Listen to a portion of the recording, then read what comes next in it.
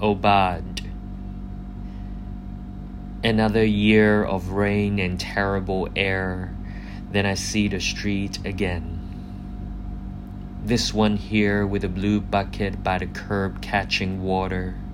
and in it a spoiled sunflower trying to summon light, and the engines of early delivery trucks in chorus, and the florist who wipes his hands on his fresh apron after pruning, after having his fingers deep in dirt,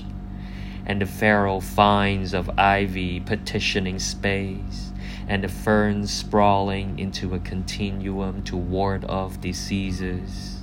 and the hawker who roasts chestnuts and sweet potatoes, shrouded in smoke and specks of charcoal, and the caterpillar hidden in a bundle of white stars,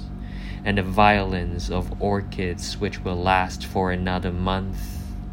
and you somewhere among what thrives and will surely die,